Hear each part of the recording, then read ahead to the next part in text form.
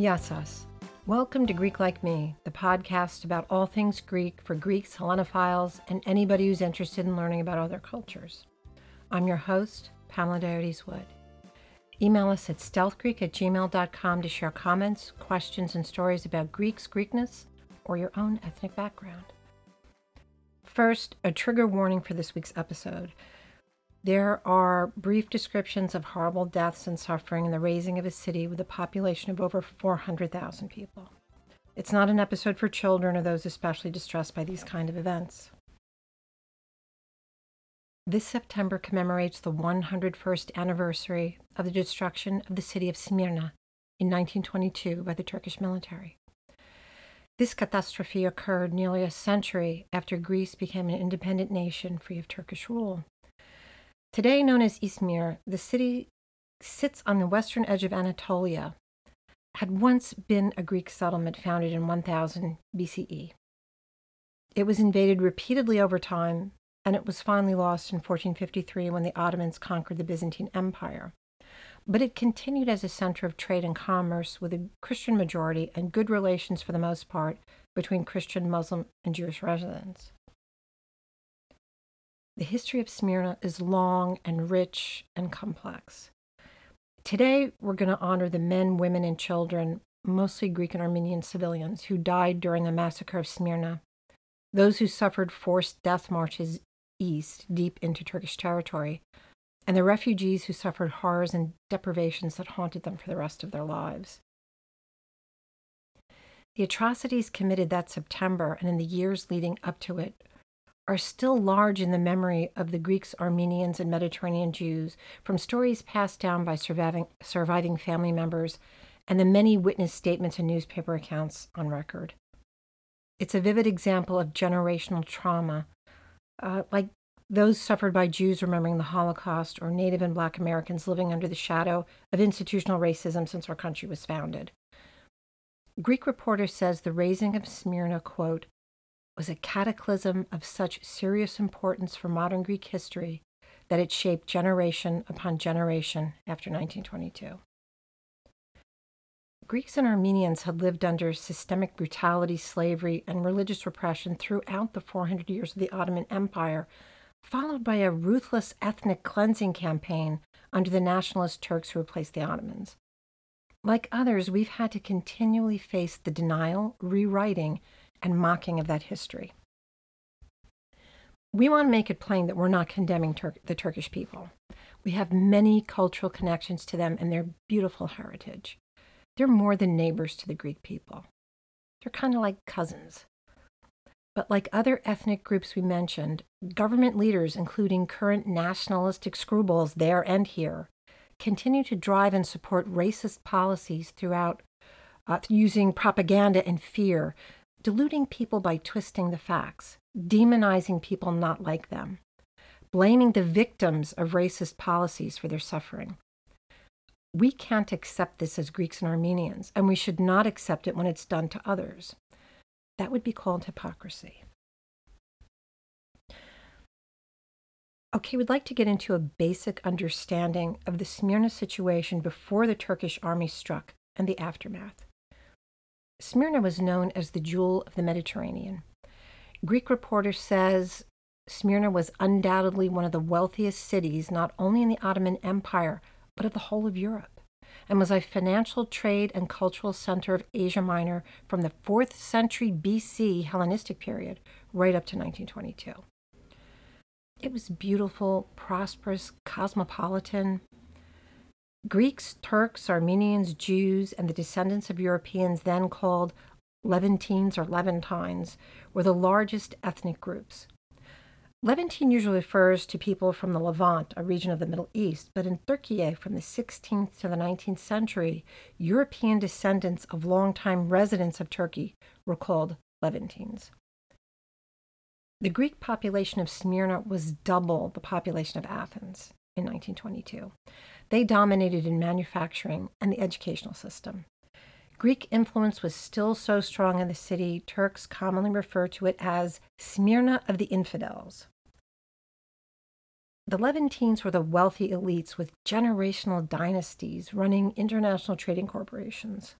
They had special agreements with the Turkish government, giving them an edge over the competition. There was an Armenian quarter that had prospered in trade and banking, a Turkish quarter, a Jewish quarter, and an American quarter. Smyrna was considered a paradise, with its Mediterranean climate, beautiful theaters and opera houses, and a shopping district that rivaled the most opulent shops in Europe. The wealthy from Europe and America flocked to Smyrna for vacations, business deals, and to impress their friends. After the Greek War of Independence in the 1820s, most of what was originally Greek territory until the middle of the 15th century remained part of Turkey. Everything on the eastern shores of the Aegean to the borders of Russia and Iran. The empire included current-day Syria, Iraq, Israel, Jordan, Kuwait, Egypt, Libya, Algeria, even after it had lost control of its European territories. It was enormous. But things were going downhill for the already weakened Ottoman Empire. Anti-monarchist leaders were already controlling the government, and they supported the wrong side during the First World War. After armistice, the Allies were set on punishing Turkey, as they did the other so-called Central Powers, Germany, Austria-Hungary, and Bulgaria, by disbanding armies, demanding reparations, and, the greatest humiliation, taking away territory. Greece was late getting into the so-called Great War. At first, the Greek government was divided by its own civil war between the German sympathizer King Constantine, supported by the royalists south of Greece, and the pro-Allied British, French, and Russian forces, Prime Minister Eleftherios Venizelos, who is backed by northern Greece.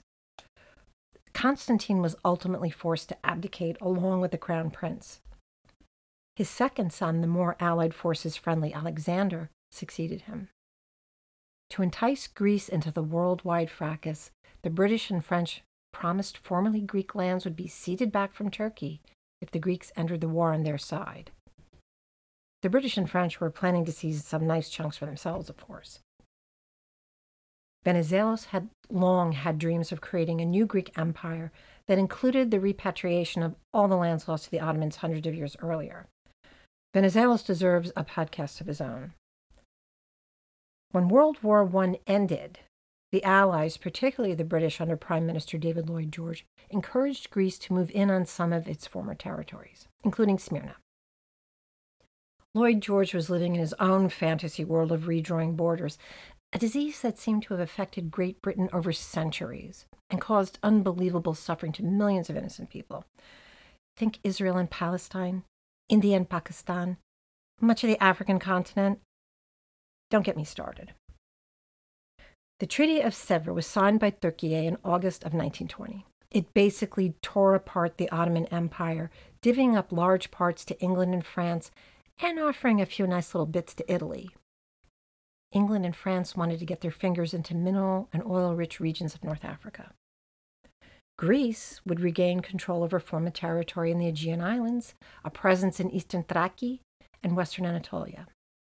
The Greek part of the deal included a stipulation that Smyrna would be occupied by the Greek military for 5 years while still under Ottoman sovereignty. After the 5 years, the Allies would decide if Greece would take possession permanently. It was too tempting for the Greeks who remembered the suffering of their ancestors under Ottoman rule and the nearly 2 million Greeks still living in villages throughout Turkish territory who'd been suffering the purges at the hands of the Turkish military since 1914.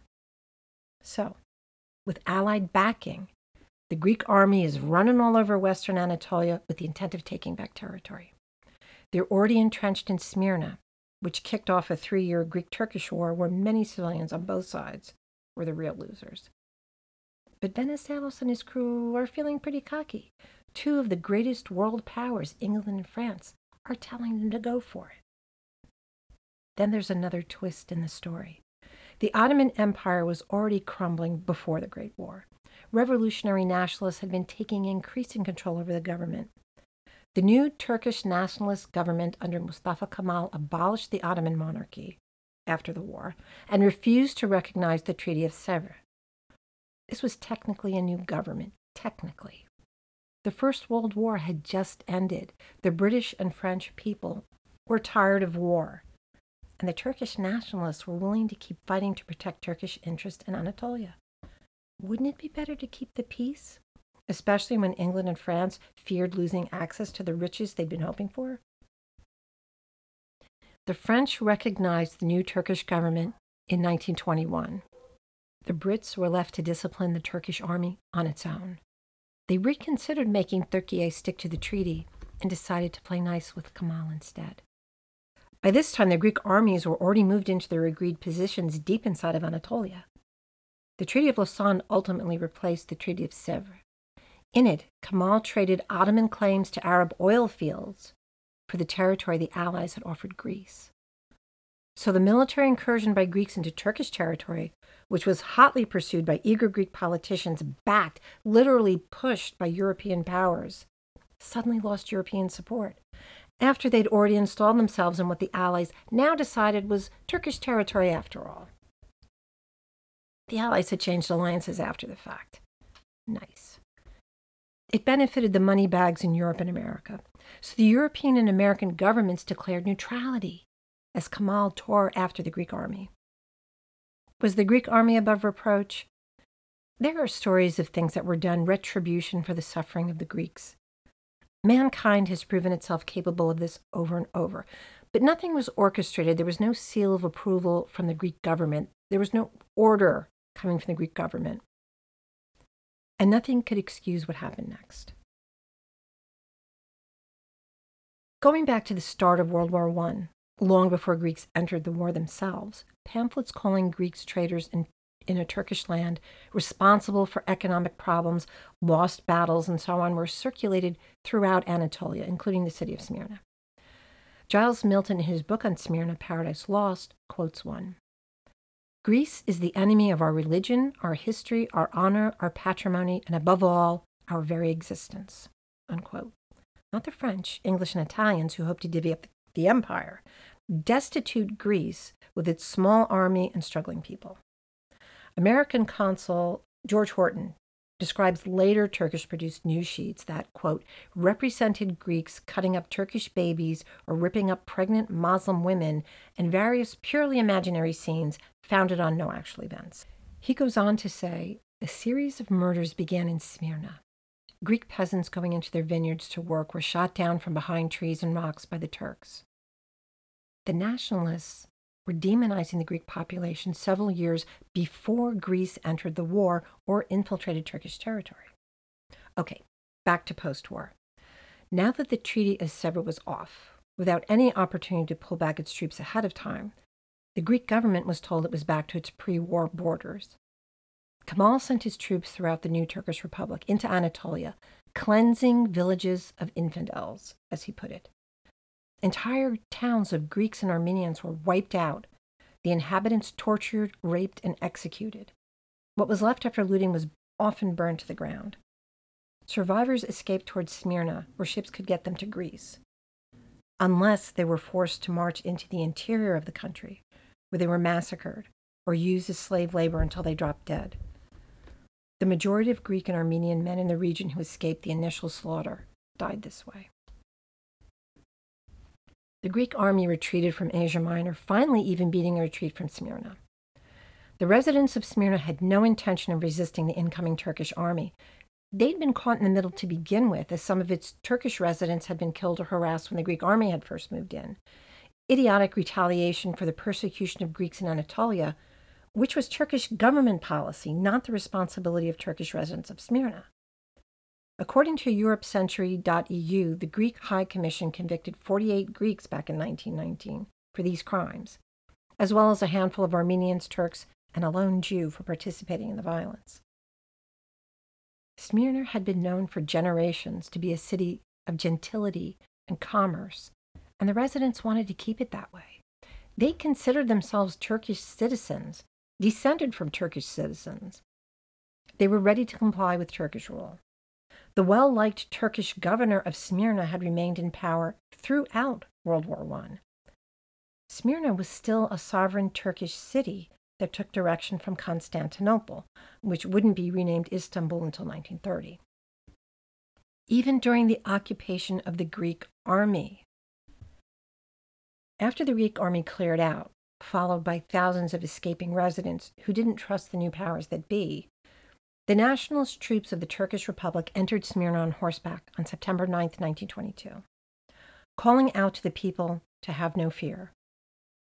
What happened next was the most calculated, horrific destruction of a city in modern times. Dozens of ships lay in at the harbor belonging to the British, French, Italian, and American navies. They sat and watched. They watched as deliberate fires were set, as civilians were shot, bayoneted, raped, and mutilated on the streets. Turkish mobs, stoked by years of propaganda, literally tore apart Greek nationalist Bishop Chrysostom, who had pushed hard for the Greek repatriation of the city. Milton's take on the Allied powers and the refusal to involve themselves is, quote, those governments displayed a shocking callousness, choosing to abandon the refugees to their fate in order not to jeopardize the chance of striking rich deals with the newly victorious Turkish regime. So there was no interference, no comment whatsoever from any of those European governments, which was like giving the Turkish soldiers in Smyrna free rein to do what they pleased.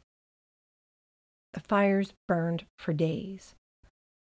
Kemal declared the burning of Smyrna was, quote, a sign that Turkey is purged of the traitors, the Christians, and of the foreigners, and that Turkey is for Turks. It reminds me of the Proud Boys.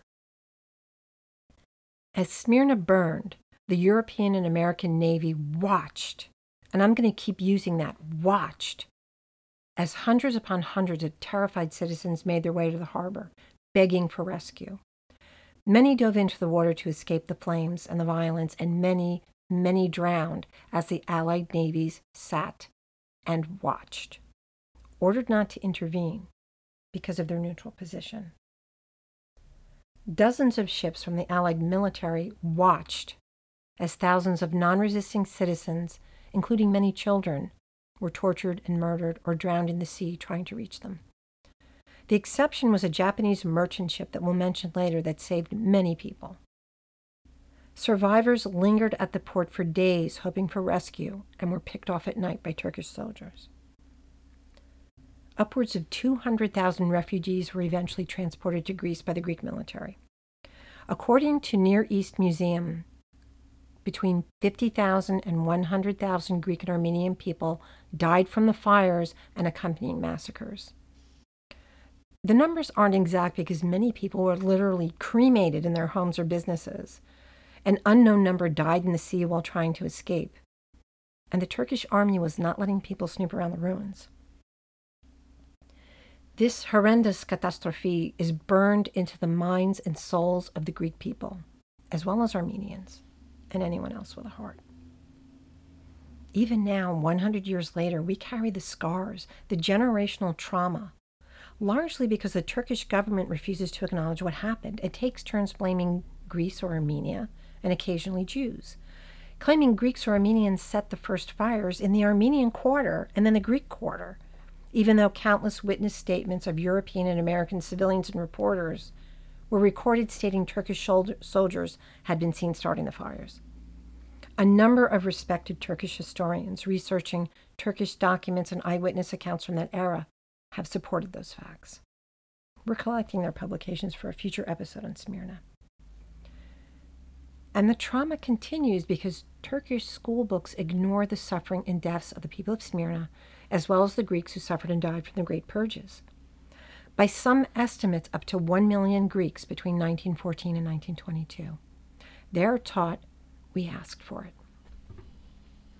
I see frequent comments on social media by trolls identifying as Turkish people making comments on GreekGenocide.com, saying things like, let Greeks swim. It's sick stuff. By a minority of idiotic nationalists, like the sick stuff posted by our own American deniers of our history of racism. Lying and denying doesn't mean it didn't happen. Survivors of the initial purges in Anatolia had poured into Greece and into Smyrna, and the survivors of Smyrna poured into Greece. Every Greek has been touched by this catastrophe, as every Jew has been touched by the Holocaust.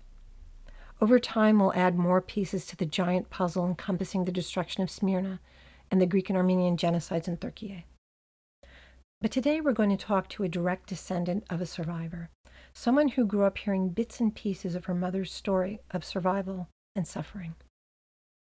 Helen Vardakis and her late husband, E. James Vardakis, may his memory be eternal, welcomed Ed and I to the Greek Orthodox church we call home, and became Ed's godparents when he converted to Orthodoxy. She's been our friend and family ever since. She's devoted her life to her church and its many charitable activities, including the choir, where Jim was choir director for many years. And she's a witness, passing on the stories she was told growing up so younger generations will never forget. As we spoke, Helen mentioned the port of Chesme several times. This is a port near Smyrna where travelers took ships to the nearby Greek island of Chios, and from there traveled to the Greek mainland. She also mentions the 7 churches. These were 7 Christian churches said to be founded by St. Paul in the first half of the 1st century in southwest Asia Minor, in what is now Turkey. Smyrna and Philadelphia, the original home of Helen's family, were among the cities where these churches were located. Most churches in Turkey were destroyed during the purges, so I don't know if any are still standing. If they are, they were likely gutted and now function as museums. Helen, first of all, thank you so much for joining us for the podcast. I've been hearing bits and pieces of the stories over the years, but I think it's really important that a larger audience hears the stories, because just hearing the history isn't enough. This is a story of basically your mom's family in Smyrna. Can we have her name and her age? She was 12. Her name was Chariklia Hizanoglu. She had 6 brothers. She was the only girl. And they left in 1922, in September. The catastrophe. Huh? The time of the catastrophe. Yes, in Smyrna. yeah. My grandmother was in the hospital. She had some kind of an infection, and my grandfather took her out, and they went to the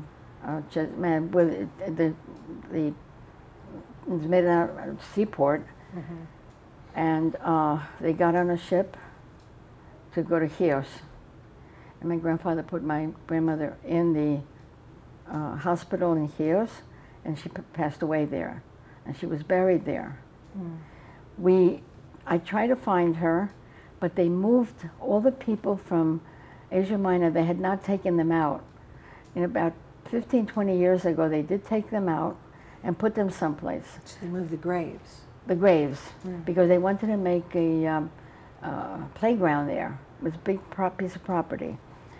But this time, again, I tried to find her, and I just couldn't.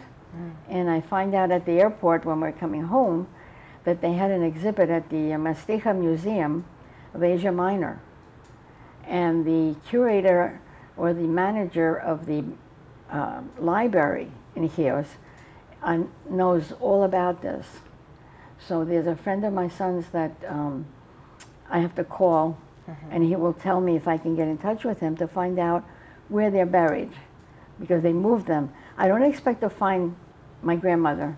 I just expect to find where they are. And if they find where everybody else is, she's with them.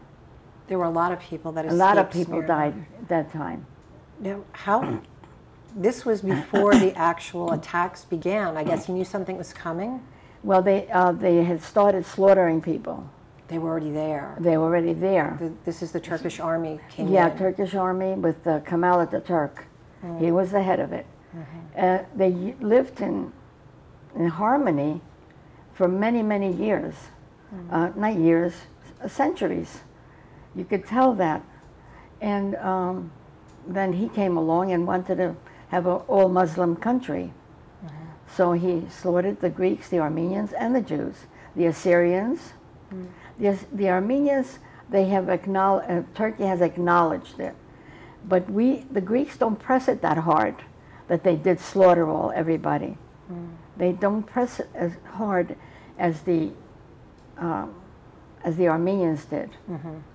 So they acknowledged that they did something to the Armenians.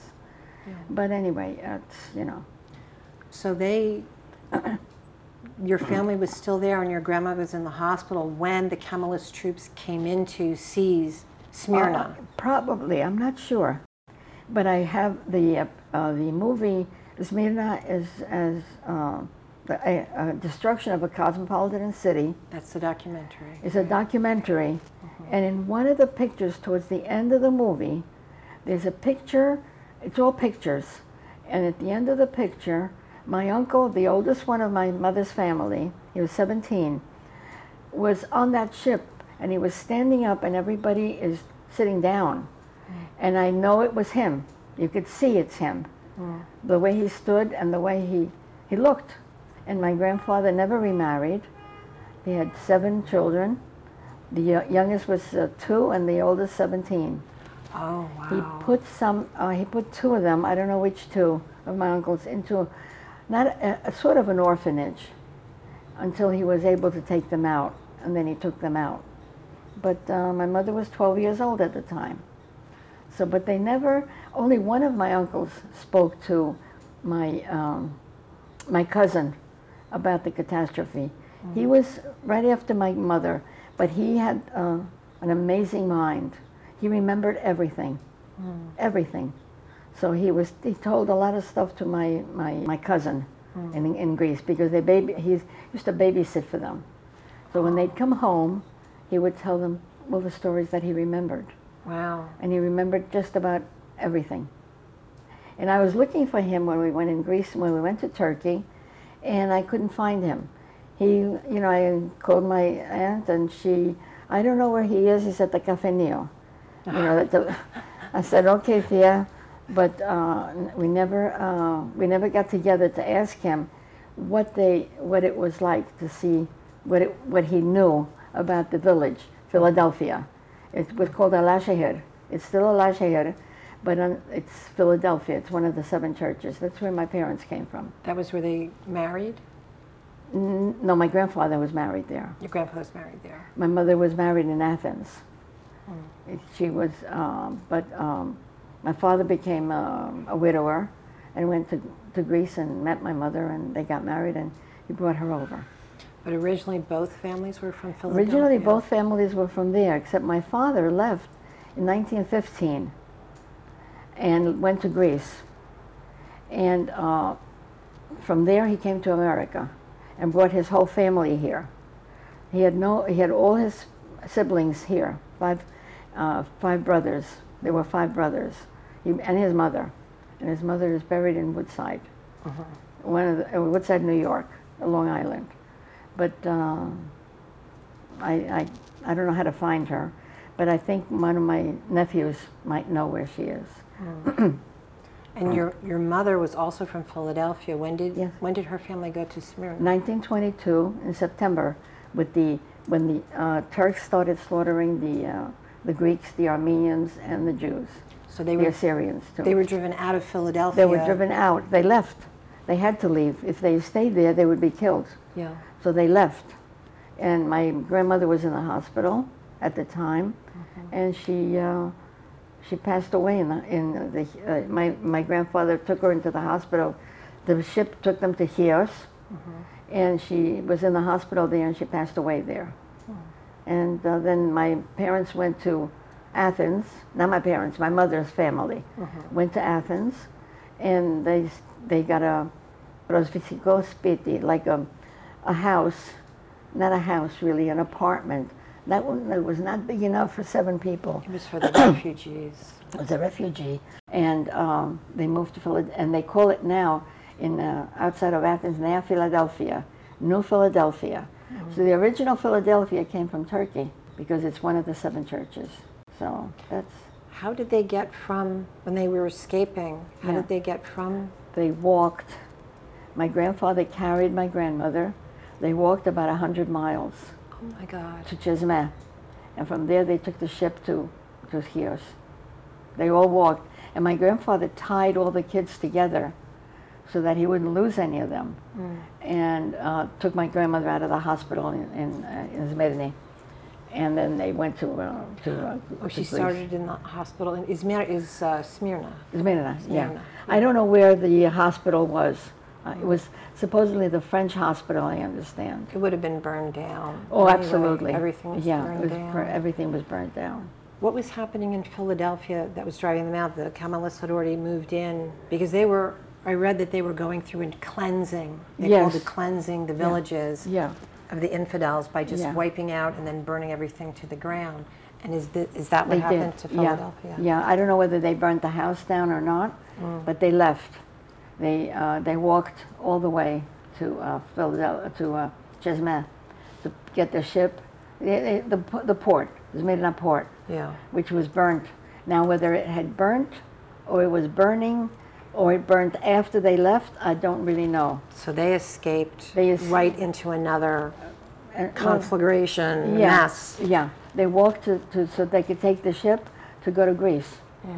They were Greeks that were born in Turkey, generation after generation. Yeah. So, you know. And what was historically Greek enclaves before? Well, there's a lot of archaeological things that are Greek that are in Turkey. Yeah. And when we went to Philadelphia, my husband and I went to Philadelphia in Turkey. And there was a church there that was St. Jacob, Ayos Yakovos. And it was huge pillars, but it was all down. It was knocked down. And I had taken a picture of it and showed it to my uncle, the one that remembered everything, the Evangelo. And he said, "Oh my God!" And he did not read English, or and he read Greek, of course, but it wasn't in Greek. And he said, "Oh, that's the Church of Ayos Yaakov." He remembered the church, even though it was knocked down, and it was like very bad. It was. He remembered the name of it. And then we went to Kula, where my grandmother came from. Yeah. She married my grandfather, and they went to Philadelphia. But my grandmother was originally from Kula, which is like, I'd say 12 miles north of Philadelphia. Another little mountain with a village. And we went to the Greek Mahala, which is, Mahalas is neighborhood in Turkish. And there was a church there, and we knew it was a church. It had a cross on top. It was all brick. No cracks, no nothing. The inside was destroyed, completely destroyed. Cats, dogs, kids were playing in there. But all around that church were huge, beautiful homes. And that's one of the homes that we went to, happened to be my grandmother's, that we did not know. Oh, wow. And when I got to Athens, my uncle told me, because there was a huge rock in back of the building, back of the house, where the root cellar was. And when I went to Athens, one of my uncles who had passed away had told them that he used to go to Yaya's house all the time. And there was a huge rock in back. But we didn't know that that was the house. And we never went back. Wow. But, But you got to see it. Yeah. Oh. Yeah. I have pictures, actually. I can show them to you. Oh. But of the houses that were there and the church. And the church, the churches tended to be completely. It's completely destroyed. Except the walls are still standing. You could see where the altar was because it's way out. It's a little bit out. You knew it was a church, and it had still has the cross on top. Wow. But the kids are, playing it, Yeah. and dogs and cats, whatever. Yeah. So. Wow. That must have been hard. Yeah, it was hard. We tried to find out if anybody knew my grandmother. There was a woman there, but she didn't remember anything. She was an older woman. She didn't remember anything. So it's been like wiped out. As far as the Turkish government is concerned, the Holocaust that happened then. Yeah. They don't acknowledge it to the Greeks. That was their purpose, to wipe out everything they could. To wipe out all the Christians. When your family left Philadelphia, was there a whole bunch of people that all traveled together? I don't know. That I do not know. But I know that they walked 100 miles. about 100 miles. If you look on the map, from Philadelphia to the port of Smyrna, it's about 100 miles. That's incredible. Yeah. And with 7 children. 7 children. Did your mother ever talk about it? No, not really. Too painful. My mother's family was very wealthy in Turkey. Each kid had money, gold coins attached to them with a belt or whatever they had it, and jewelry. My grandmother had a lot of jewelry. And the only thing my mother salvaged through washing my grandfather's pants were 2 rings. The others were everything just disappeared. I don't know what he did with them, whether he sold them to live or what he did, I have no idea. And my mother didn't. But she didn't give him back those rings. She kept them. And I didn't find out about I knew one ring was like a nail with a ruby and diamonds all around it. Wow. She kept that during the war. We were stuck in Greece, my mother and I. And she sold everything. And she also sold the other ring, which was a circle with diamonds on it. And as a matter, we were in Piruelias, and I went to the antique store there, and there was that ring, but I didn't know at that time that that's the type of, it might not have been my grandmother's, but it was that. It was a round with diamonds on it. Just like it. But I didn't buy it because it was too much money at the time. So I couldn't afford it. I should have bought it because it came to me by chance. It might not have been my grandmother's, it might have been somebody else's. Yeah. But my grandfather sold just about everything. And the only thing that did survive was that ring, that ruby with the diamonds around it.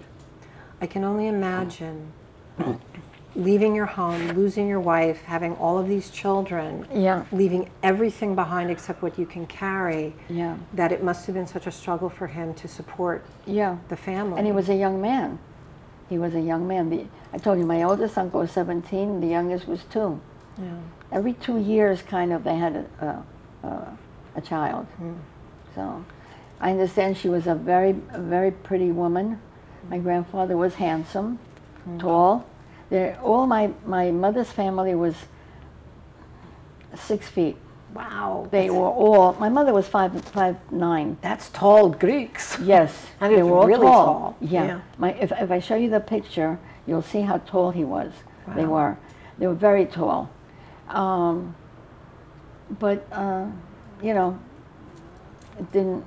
they all survived the war, everything, the Second World War.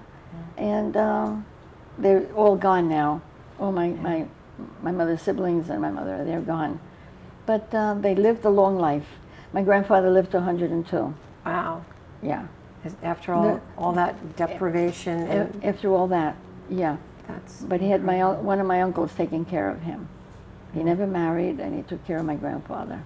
Wow. So, anyway.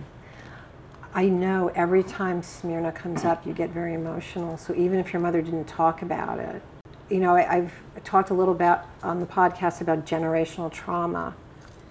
What our parents go through something really terrible, and it imprints on us because we know that they suffer. Those were our parents. We moved to Greece when I was about 2.5, 3 years old. My father had gotten sick, and we moved to Greece. So twice in her lifetime, my mother had trauma from the war because we got stuck there. My mother and I. My father came back here to America to settle things, and then war broke out, and there was no ships or anything. So that's where my mother sold all her jewelry, and she took off my cross, and she said to me, "Before we go back to America, I will buy you a cross." And she did, But I don't know how we survived. We really, she was a great person. She was a general or a colonel during the war. So anyway. It must have brought up a lot of difficult memories for her. Yes. To have to go through this again. With her own child and of course the Nazis were about as much fun as the Turks were. No.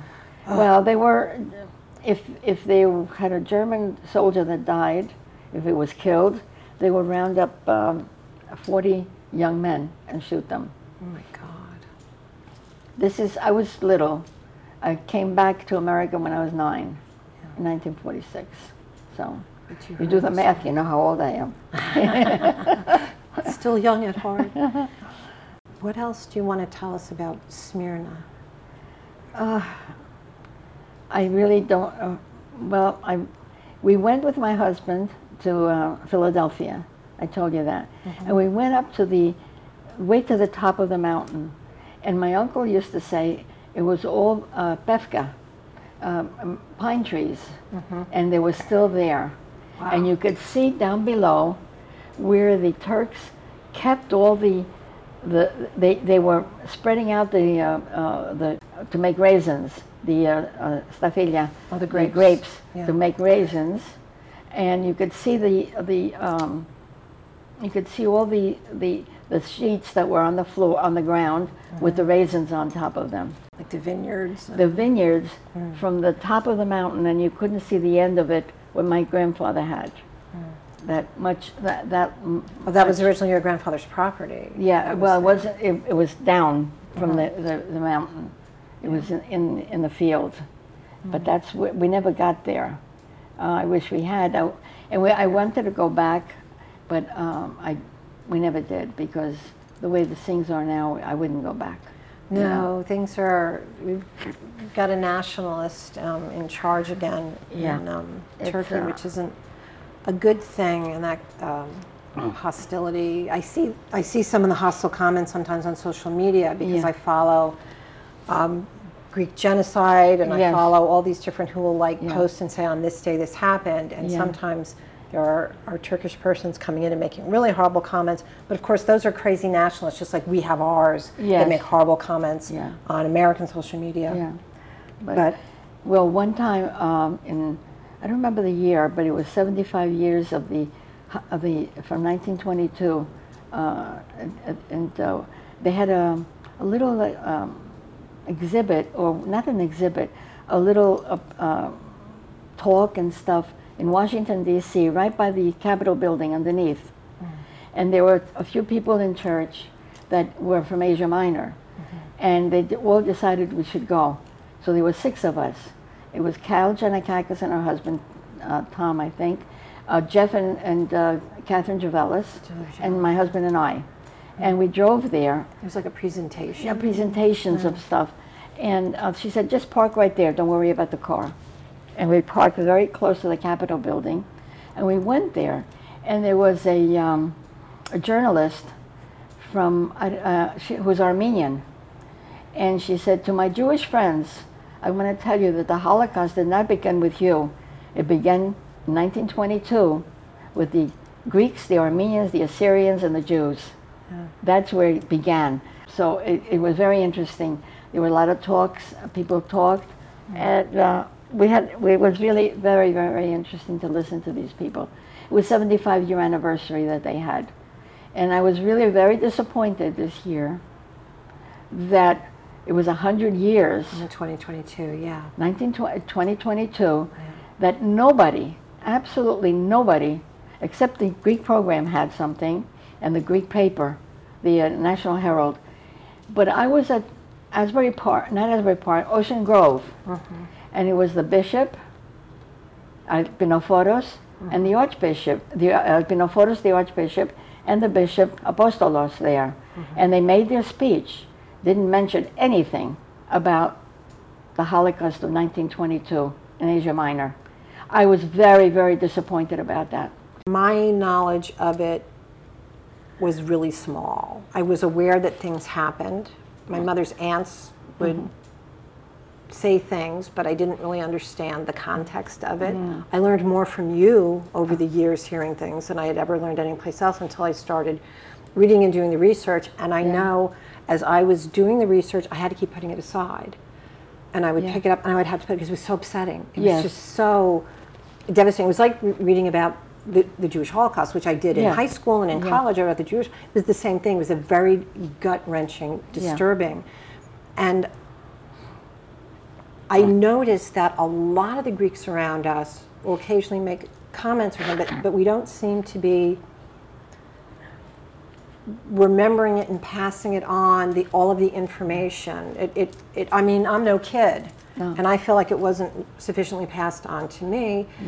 And I have found now that there are some people younger than I am who are posting things on social media, which I was very heartened to see, and I learned some from them as well. But why do you think the Greeks are sort of sidestepping. I- There's the generational trauma. People are still suffering. Yeah, I don't know. I have no idea. They're not, and Greeks are very smart. They really are. But they're not pushing the issue so much to get a pardon, like that we did it, an acknowledgement that they did do that. Is that political? It might be. It might be. Maybe it was political for the bishop not to say anything also at the time. I don't know. Yeah. But I really felt there was a lot of people there, and I felt that, and it was Zoomed, and I thought that was a perfect opportunity, and I was waiting for them to say something. Nothing. Absolutely nothing. And that's when it was the anniversary of 100 years in September 1922. Yeah. I did a memorial for my grandmother, 100 years at our church. Yeah. And that's it. Yeah. It's history that needs to not be lost. It's the Jewish kids that I grew up with, I can remember the movies and whatever. If I was there playing with my friends, she'd sit us both down and she'd tell us about it. Yeah. And it has gone very well down generationally with Yeah. people. It hasn't so much with the Greeks, and I know some of this is probably political. I don't know how much of it is the suffering to the point of I don't want to talk about it kind of a thing. I know there are a lot of Holocaust survivors who in very old age finally started speaking about what happened to them. Yeah. I've been finding news articles all over the place written by Brits and Americans and Japanese who witnessed. Well, the Japanese actually was the first ship. They threw out all their silk, all the silk, to put the refugees on the ship. They threw out all their cargo that they had just to save these people, and they did. They were the first ones, and there was an article that they acknowledged, that the Greeks acknowledged that and said thank you to them after a certain amount of time. But the Japanese were the first ones to aid the refugees from Asia Minor. The ones that were being driven onto the docks Yeah. all the killing and the fires are going on. Yeah. Yeah, I understand that in the Bay there were British, French, Yeah. American, Italian Everything. Yes. ships, Yeah. Navy Yeah. there, but they were supposed to be neutral. Yeah. Neutral to what? Killing? Well, this is it, is they were just sitting there watching, even as people were throwing themselves into the water. Well, I give credit to the Japanese. Oh my, that was amazing. Yeah. That this was a large merchant ship, I read, that they had thousands upon thousands of dollars worth of material that they were going to be selling, and just, and as they you threw said, it over. and threw it overboard so they could save people. Yeah. I mean, that is truly showing humanity and the conscience that some of the others initially didn't show. Really shocking. And when you think about it, 100 years ago, that's really not that long ago. This is supposed to be civilized society, and as we've become a civilized society, we have the Greek Holocaust, the Armenian Holocaust, the Jewish Holocaust, and we're watching more horrible things happening now. No, it's awful. It really is. And we have to know our history, and a lot of what I keep hearing is, oh, we shouldn't have to feel guilty for what happened before we lived, but that's not the point. The point is acknowledging, yes, we had crappy leaders. I mean, look at the ding-dongs we had running this country and driving all the Native Americans off their lands and then parceling it out to whoever wanted. That's very much like what happened to the Greeks, where it was like wipe them out, kill them, or drive them off these death marches. Well, you know why the AHEPA was formed? American Hellenic, educational, progressive educational, because down in the South with the Greeks, it wasn't only the Greeks, all the other people, the Ku Klux Klan killed them. They really did. So they formed AHEPA. AHEPA was formed because of that. To educate people. To educate people and to be close together. Yeah, as it really should be. Yeah. Everybody who's continues to be attacked or whose history of suffering and being has not been acknowledged. Yeah. And America is as responsible as everybody for this. Well, and I believe that if the Turkish people are fine. Turkish people are kind of like our cousins, whatever, for the most part. It's the leaders of all these countries and the greed. Greed, money. Right. It's all Follow about the the money. money. Because that's how the Greeks got pushed back out again anyway. Yeah. Is the agreement first, okay, you're all going to be fine. They sided with the wrong side during World War I, so the Greeks are going to come out on top. And then, oh, never mind, they're giving us the oil fields, so you better run for your lives. Yeah. Well. And this is a history, just as American history is not really being taught. Nobody's history is really being taught. I'm very disappointed that the schools do not go into the the more deeper end of World War II. They just do maybe a little bit of it in history. Sharing our stories, because I think everybody can, because of the suffering that each community has gone through at the hands of whoever had the power ahead of them. And I mean, not that Greek civilization way back when, there were asshats way back thousands of years ago doing things to people too as well. But you like to think that as we reach into the 20th and 21st centuries, that society is evolving and moving ahead, and maybe it's just that we're getting more evidence of these stories that are happening today, when back in the day, maybe not as much. Yeah. But is there any message that you would like to leave with people who maybe didn't know anything about Smyrna or what happened? Well, I don't know if the Greek school teaches anything about it. I have no idea. I don't either. And actually, there are many books. There's Paradise Lost. That's an excellent It's book. excellent book. There's a whole bunch of books that people can read about it. And they don't, when you approach a person in America that's not a Greek or that's not a Greek, they don't realize what happened in 1922. It's like wiped out. It's like wiped out. Yeah. So the only thing is that the books that they have, the Paradise Lost is an excellent book to read, and actually Horton was the is he the ambassador? I don't remember. Yeah. And he wrote I'm not sure if he wrote it. I have it inside. It's an excellent book to tell you what went on. But people don't read history books that much anymore. Yeah, and, and we should be, because everything sort of interconnects as well for so many different countries that right now are, we were talking about the British Museum. Yeah. So many people are so angry at the Brits and the colonization and everything, and it's like they basically affected almost every single country in the world through colonization and through trying to get ahead, and that includes Greece and what happened in 1922. Yeah. I love England. There will always be in England, and I love England, but again, it's acknowledging what happened before. We had crappy leaders then, and we acknowledge that this is what they did, and now we're going to do better and give people back the stuff that was stolen out of their countries in order to put in our museums. Well, if the British Museum gives everything back to where it belongs, they might as well shut the museum down. That's their problem. Yes. That's their problem. But they don't want to give everything. The Parthenon marbles really belong to Greece. Yeah. They complain that we didn't have a good museum. They have an excellent museum, better than the British Museum. Much better than the British Museum. It is absolutely lovely. And state of the art. Really. It depicts the Parthenon. First, second, third, and fourth floor is how the Parthenon is. That's what that museum is made of. And you see underneath also, they didn't take anything out. When they were digging, they found stuff. You could see it through glass. It is an excellent museum to visit. And it the really marbles is. should be there, and you can look. It's not far from the actual Parthenon, where you could see the Parthenon, and then wouldn't it be nice to be able to see the marbles that came off of it? Yeah. And we do have an excellent museum to put them in. They finally brought in the Caryatides. They put them into the museum. And I think they put statues there, But some of that stuff, because of the, it's over 2,000 years old.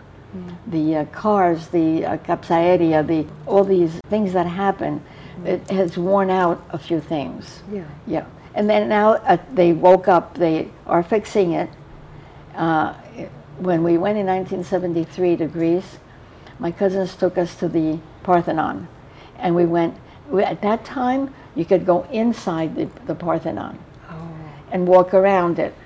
And then my husband came in August. We were there in July. When he came in August, they closed it off. Nobody could walk in there Ever again? ever again. And they don't let anyone walk. And it's all not fence, but roped around, that nobody goes inside the Parthenon anymore. Nobody does. All those feet wearing the ground out, but also there's been like a lot of things in the news lately where people have been carving their initials into ancient well, that's artifacts. it. Yeah, you know, you have all that. Don't do that. Yeah, it's modern. You know, my mother-in-law used to say, God bless her, and Teoscurestina, God bless her soul. There was some people from one of the mountains in Greece, in northern Greece, that were like, their nose was stuck up in the air. And I said to her, why are the girls like that? She says, they're drinking contaminated water. What? So I'm beginning to think that this whole country is drinking contaminated water of the things that are happening out there. Yeah, Really. contaminated something. I don't know. Yeah, but Brain cells are dying off. yeah, but well, I hope that. No, thank you, because I know even talking about it is very difficult. And it makes you very emotional. I know my reading about it, I didn't have family that. Everybody was in the Peloponnesos or way up north in the mountains. I did have extended family or people married into the family who came more for those reasons, but they would not talk about it. Yeah. But just reading about the human suffering in general is so difficult, and I really appreciate your sharing with us. Oh, my pleasure. Thank you. Pleasure. Bottom line, nationalists, bad. If they're Turkish, Greek, American, they don't care about people, only their own power, and they will twist the facts to suit themselves and incite people to violence. Helen mentioned 2 excellent books for a more comprehensive take on the destruction of Smyrna. They are Paradise Lost, 1922, The Destruction of Islam, City of Tolerance, by Giles Milton, and The Blight of Asia, an account of the systematic extermination of Christian populations by Mohammedans, this is dated, and of the culpability of certain great powers, with the true story of the burning of Smyrna, by George Horton. He was American consul to Smyrna for nearly 10 years, over 2 terms until 1922, and also held positions as an American representative to the Ottoman Empire in the late 19th century. Thanks for listening. Greek Like Me is a Stealth Creek production. Many thanks again to Helen Vardakis for sharing some of her family's stories of escaping the purges in Anatolia, which included Smyrna. This episode was researched, written, and narrated by me, your host, Pamela Diodes Wood. Our producer, photographer, and post-production editor is Douglas John. Visit our website at stealthcreek.com for resources, photos, links, and more. Please rate, like, and subscribe. It helps us get noticed so we can keep making content about Greeks and Greek culture. Find Greek Like Me on Facebook or on Instagram at Greek_like_me. See you next time. Yes.